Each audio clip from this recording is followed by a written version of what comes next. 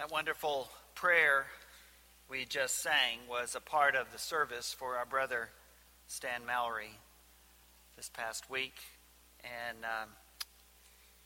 so we continue to pray for God to surround us all, and especially those, as our shepherd Jay mentioned, the list is long of those who have lost loved ones who mean a great deal to families. Certainly loved ones such as our brother Stan, who mean a great deal to our church family as well. We do pray, surround us, O Lord. We pray that prayer as well in the ongoing work and ministry that's continuing here. I appreciate so much, Cody, the update and the report and all the work that this incredible committee is doing, swimming against the current in many ways, and yet at the same time knowing full well that our God will bring the right person to our church to lead our youth ministry. And what an encouragement to know that that work continues and that ministry is ongoing. I appreciate very much all of you who are doing far more than perhaps you're even willing and able to do, going far beyond that because of your willingness and because of the great need that we have. And we appreciate you so very, very much. And I appreciate all of your prayers. If you're watching online, thank you for praying for me and Joyce in our time of COVID exile for 10 days.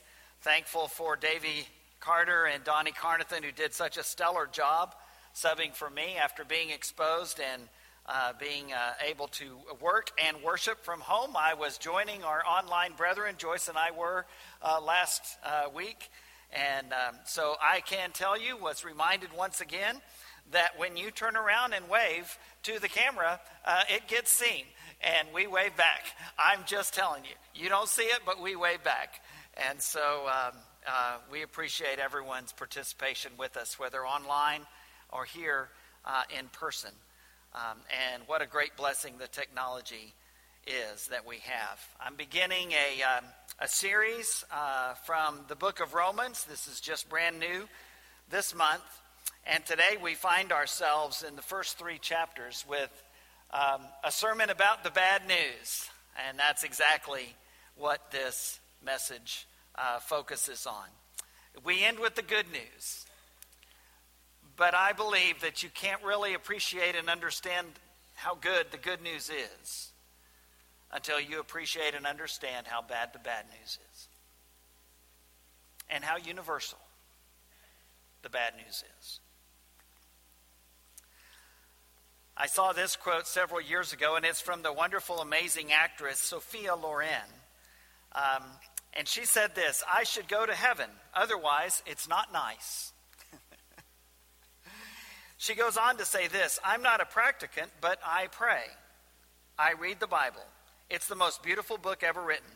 I should go to heaven. Otherwise, it's not nice. I haven't done anything wrong. My conscience is very clean. My soul is as white as those orchids over there, and I should go straight to heaven." Well, I certainly hope and pray that Sophia Loren does get to go to heaven. And I want everyone to do that. But I would beg to differ with her on a couple of points that she made there. And specifically that she is a sinner, as am I. I like this cartoon that you'll see up on the screen. A group coming to the preacher saying, "In this petition requests changing, quote, sinner, unquote, to, quote, person who is morally challenged." Is that a great commentary on our time? We want to soft sell this whole sinner thing. We don't want to acknowledge that I'm a sinner or that we are sinners and try to make it less negative, less serious than it actually is. The truth of the matter is, Scripture never does that. Never does that. Even as we think of how, even though we're sinners, we are able to be saved and live eternally, still, it's because God took sin so seriously that that is possible. Because, as was already stated earlier, during our communion meditation that James led us in, it was while we were still sinners, Romans 5 says, that Christ died for us. Sean McDowell, a great Bible student and apologetics, Christian evidence author and speaker, wrote this recently. He said, "Isn't it interesting that we have to remind ourselves to be grateful, but not to be resentful? Resentment comes naturally, but gratitude must be cultivated."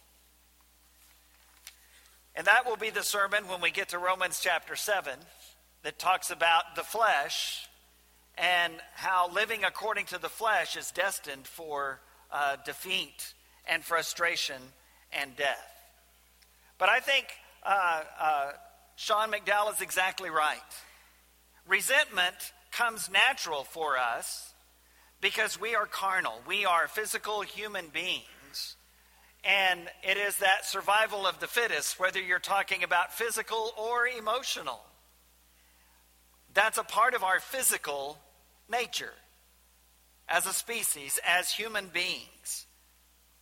But to overcome that resentment and to focus on the good rather than the bad, to not focus on the things that people have done that has hurt us, but rather to focus on the one who has done so much for us that is good and undeserved.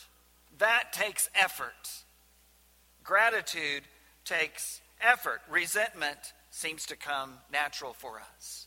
That whole idea of I'm good enough is the lie that Satan tells us to try to convince us we don't need a Savior. We don't need saving. I've done enough good in my life. Far more than a lot of other people I know. That of course I'll go to heaven.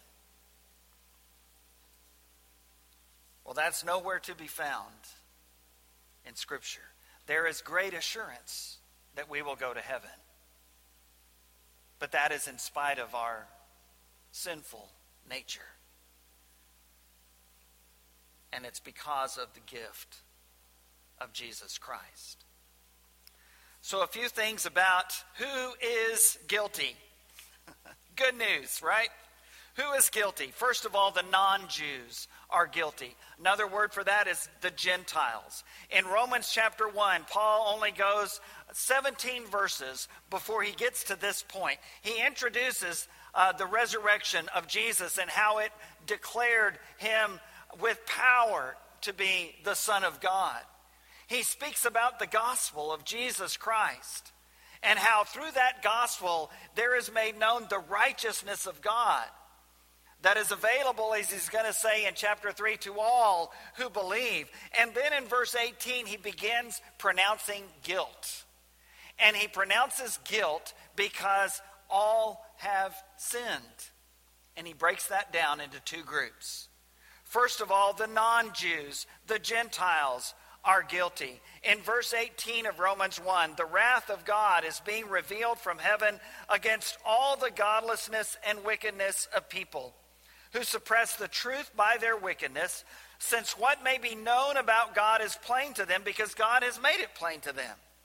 For since the creation of the world, God's invisible qualities, verse 20, his eternal power and divine nature have been clearly seen, being understood from what has been made, so that people are without excuse. Yes, the non-Jews, the Gentiles, never had the law, but they are without excuse. Why? Because you can tell from creation that there is a creator. And that creator, there are two things he says specifically about him. There is eternal power and divine nature. I'm not God. And everybody can know that. And because of that, I must not worship myself or any other created thing. I must seek the one who has divine power, who has an eternal divine nature. And that can be clearly seen from the creation. Many of the Psalms bring that out as well. Without a word, they testify the creation. All the created things testify to a creator. Verse 21, he gets more specific. Although they knew God, they neither glorified him as God nor gave thanks to him, but their thinking became futile, and their foolish hearts were darkened. Although they claimed to be wise, they became fools. Verse 23, and exchanged the glory of the immortal God for images made to look like a mortal human being and birds and animals and reptiles. They worshiped the creature rather than the creator. That included worshiping themselves. And that's verses 24 and following. Therefore God gave them over. That term, God gave them over, is found 3 times in these verses. And it should scare us all to death to think that a person can get to a point in their lives where they are so opposed to God, so opposed to worshiping Creator rather than self and creation, that God will give them over to do just that. And yet he will. And Paul says that he did. Again, verse 24, therefore God gave them over in the sinful desires of their hearts to sexual impurity for the degrading of their bodies with one another. They exchanged the truth about God for a lie. Verse 25, and worshipped and served created things rather than the Creator, who is forever praised. Amen. Because of this, verse 26, God gave them over to shameful lusts. Even their women exchanged natural sexual relations for unnatural ones. In the same way, the men also abandoned natural relations with women and were inflamed with lust for one another. Men committed shameful acts with other men and received in themselves the due penalty for their error. No matter what our society says, no matter what our culture says, sexual immorality is wrong. It's a sin. Whether you're talking about sexual immorality between opposite sexes, between a man and a woman, or sexual immorality between same-sex relationships, it is sinful. It is condemned in Scripture, and this is one of those passages that condemns it. Furthermore, verse 28, just as they did not think it worthwhile to retain the knowledge of God, so God gave them over to a depraved mind so that they do what ought not to be done. They have become filled with every kind of wickedness. And this is where Paul leaves preaching and goes to meddling. Because for most all of us, the sins he's talked about so far may not be the ones that we primarily struggle with, but I'm here to tell you that what he says from here on out is every bit as horrible of a sin in the eyes of a holy God as what he's already mentioned. And we forget that, but it's the truth. Verse 29, they have become filled with every kind of wickedness, evil, greed, and depravity. They are full of envy, murder, strife, deceit, and malice. They are gossips, slanderers, God-haters, insolent, arrogant, and boastful. They invent ways of doing evil. They disobey their parents. They have no understanding, no fidelity, no love, no mercy. Although they knew God's righteous decree, verse 32, that those who do such things deserve death, they not only continue to do these things, but also approve of those who practice them. And this is not a complete list, obviously. The non-Jews are guilty. And as Paul goes on his mission journeys, he has opportunities to preach first to Jews in the synagogue, but then to non-Jews out in the community. And we see that especially in 2 great passages, in Acts 14 and in Acts 17. In Acts 14, he's in the areas of Lystra and Derbe, kind of in the south central part of modern-day Turkey. But in Acts chapter 17, he's at the Areopagus in Athens. And in both cases, he speaks to non-Jews. And he doesn't quote Old Testament scripture. They don't care about Old Testament scripture. But what he does tell them is what he has already said here. That there is a God and that creation should worship and serve Creator. And that God is worthy of our worship. And it is through that God that we live and move and have our very being, as he says in Acts 17. Quoting some of their own poets and writers in his sermon. And so when we fail to do that, Scripture says God gave them over. If they were intent on worshiping and serving themselves and their lusts and their evil nature, rather than the God who created them, God would give them over to do that. Again, there's no good sins and bad sins in this list. They're all bad. And they all are seen in the same light by a holy and righteous God. None of these sins is okay. None of these sins you can say, look at it and say, well, that's not so bad. Gossip, it's not so bad. Slander, that's not so bad. They're all equal in the eyes of God. The non-Jews are guilty. Secondly, the Jews are guilty. As this letter is being read to the church at Rome, I'm sure they were thinking, well, if you're sitting there and you're a Jewish Christian, you're thinking, yeah, amen, brother, preach on. Get those Gentiles. And then in chapter 2, he says, now let's talk about us. Because he himself was a Jew, a Hebrew of Hebrews, a Pharisee even, a persecutor of the church. But he kept the law during that time. Kept it as well as anybody. And then he says things like this in Romans chapter 2, beginning in verse 12. Verse 12, all who sin apart from the law will also perish apart from the law. That's the non-Jews. And all who sin under the law will be judged by the law. That's the Jews. For it is not those who hear the law who are righteous in God's sight, but it is those who obey the law who will be declared righteous. Indeed, when Gentiles who do not have the law do by nature things required by the law, they are a law for themselves even though they do not have the law. When they love their neighbor as themselves, for example, even though there's no strict command from Leviticus 19 verse 18 for them to do that, they are blessed. But what Paul is saying is, yeah, we have the book of Leviticus, but we haven't kept it. And we too are guilty. Verse 15, they show that the requirements of the law are written on their hearts. Their consciences also bearing witness in their thoughts, sometimes accusing them, and at other times even defending them. And then in Romans 2, verse 25, circumcision has value if you observe the law. But if you break the law, you have become as though you had not been circumcised. So then, if those who are not circumcised keep the law's requirements, will they not be regarded as though they were circumcised?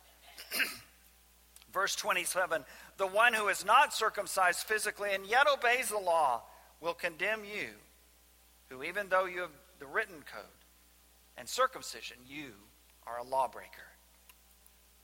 A person is not a Jew who is one only outwardly. Nor is circumcision merely outward and physical. No, a person is a Jew who is one inwardly.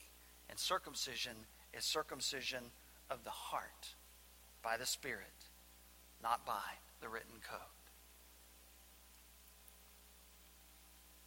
We see examples of this as Peter is sent to Cornelius in Acts chapter 10.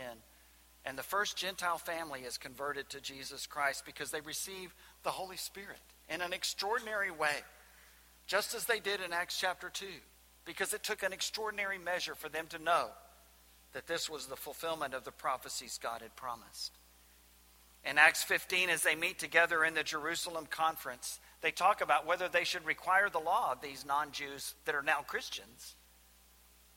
And the answer comes back, why would we do such a thing? Why would we require them to obey a law that neither we nor our ancestors have been able to keep? We are all guilty because we are all sinners. In In Luke chapter 7 and chapter 18, there are a couple of incidents in the life of Jesus, some in his teaching of a parable, and another instance where he's anointed by a sinful woman, and a good Jew that's watching resents her for it and resents Jesus for accepting it.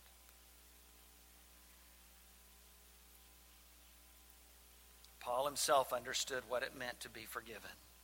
Even though he was a Jew, acting in good conscience, he was wrong. And he was accountable. And he called himself the chief, the worst of sinners, in 1 Timothy 1. And I want to say today that as we look at these two groups, the non-Jews and the Jews, I think we may be more like the Jewish Christians addressed here than the Gentile Christians. Because we have this law of liberty that has set us free from the law of sin and death, as Paul will call it in Romans chapter 8. We have it. But do we keep it? Do we live this way?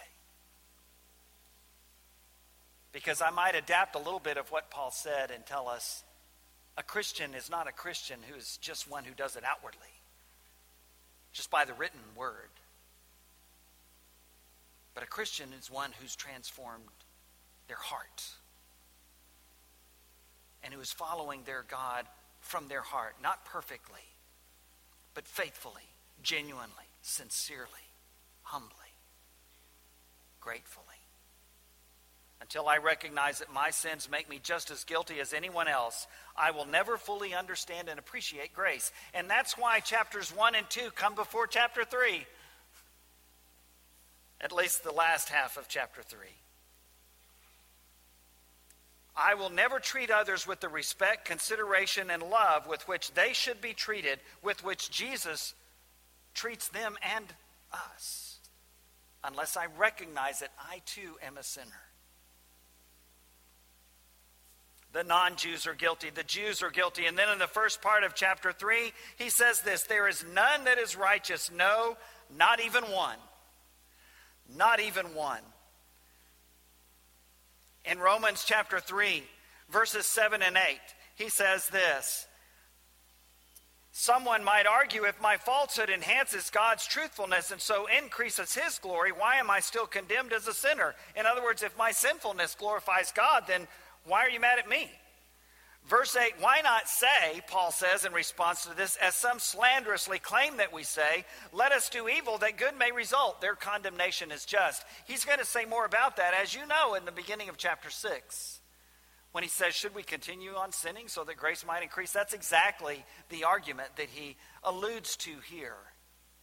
Simply because we're all sinners, and there's not a single one of us that's righteous, doesn't give us permission to continue to sin as if God is glorified in our sinfulness. He's not. He's not. And then we read on in Romans 3, beginning at verse 9. What shall we conclude then? Do we have any advantage, speaking of Jewish Christians? Not at all, for we have already made the charge that the Jews and Gentiles alike are all under the power of sin. As it is written, there is no one righteous, not even one. There is no one who understands. There is no one who seeks God. All have turned away. They have together become worthless. There is no one who does good, not even one. Paul, quoting from Isaiah chapter 59 and other passages, including several of the Psalms in this very passage. There is none that is righteous, no, not even one. With apologies to Sophia Loren, there is none that is righteous, no, not even one. You're not better than any other sinner. Nor am I. And we must recognize that all have sinned, that there is none that is righteous, not even one. Well, how is this good news? You say, boy, Bill, thanks for the build-up today. Man, whew, this is one, I need to get the CD on this one because, boy, I whenever I'm down, I want to hear how horrible I am. That's a great sermon right there. And if that's where this stopped, that would be true. But that's not where it stops. God is more, you see, than nice. He is just and he is merciful. His justice demands that he deal with sin, and he did. His mercy moved him to sacrifice his own son. Jesus, keep me near the cross. That's our prayer. Because that's the only place where we can find forgiveness. That's the only place that offers life. Jesus, keep me near the cross. And so all of this, Romans 1 through 3, verse 20, leads up to this great passage that we'll look at more next week, beginning in verse 21 of Romans 3. Now, apart from the law, the righteousness of God has been made known, to which the law and the prophets testify. This righteousness is given through faith in Jesus Christ to all who believe. Why? There is no difference between Jew and Gentile. Why not? For all have sinned and fall short of the glory of God.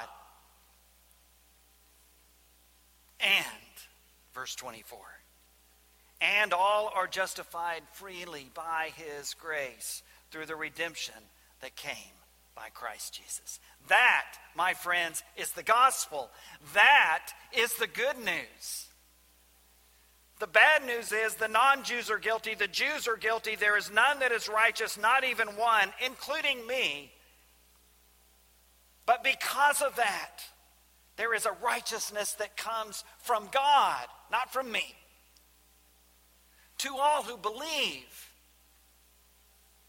Because all have sinned and fall short, and all are justified freely by his grace through the sacrifice of Jesus Christ.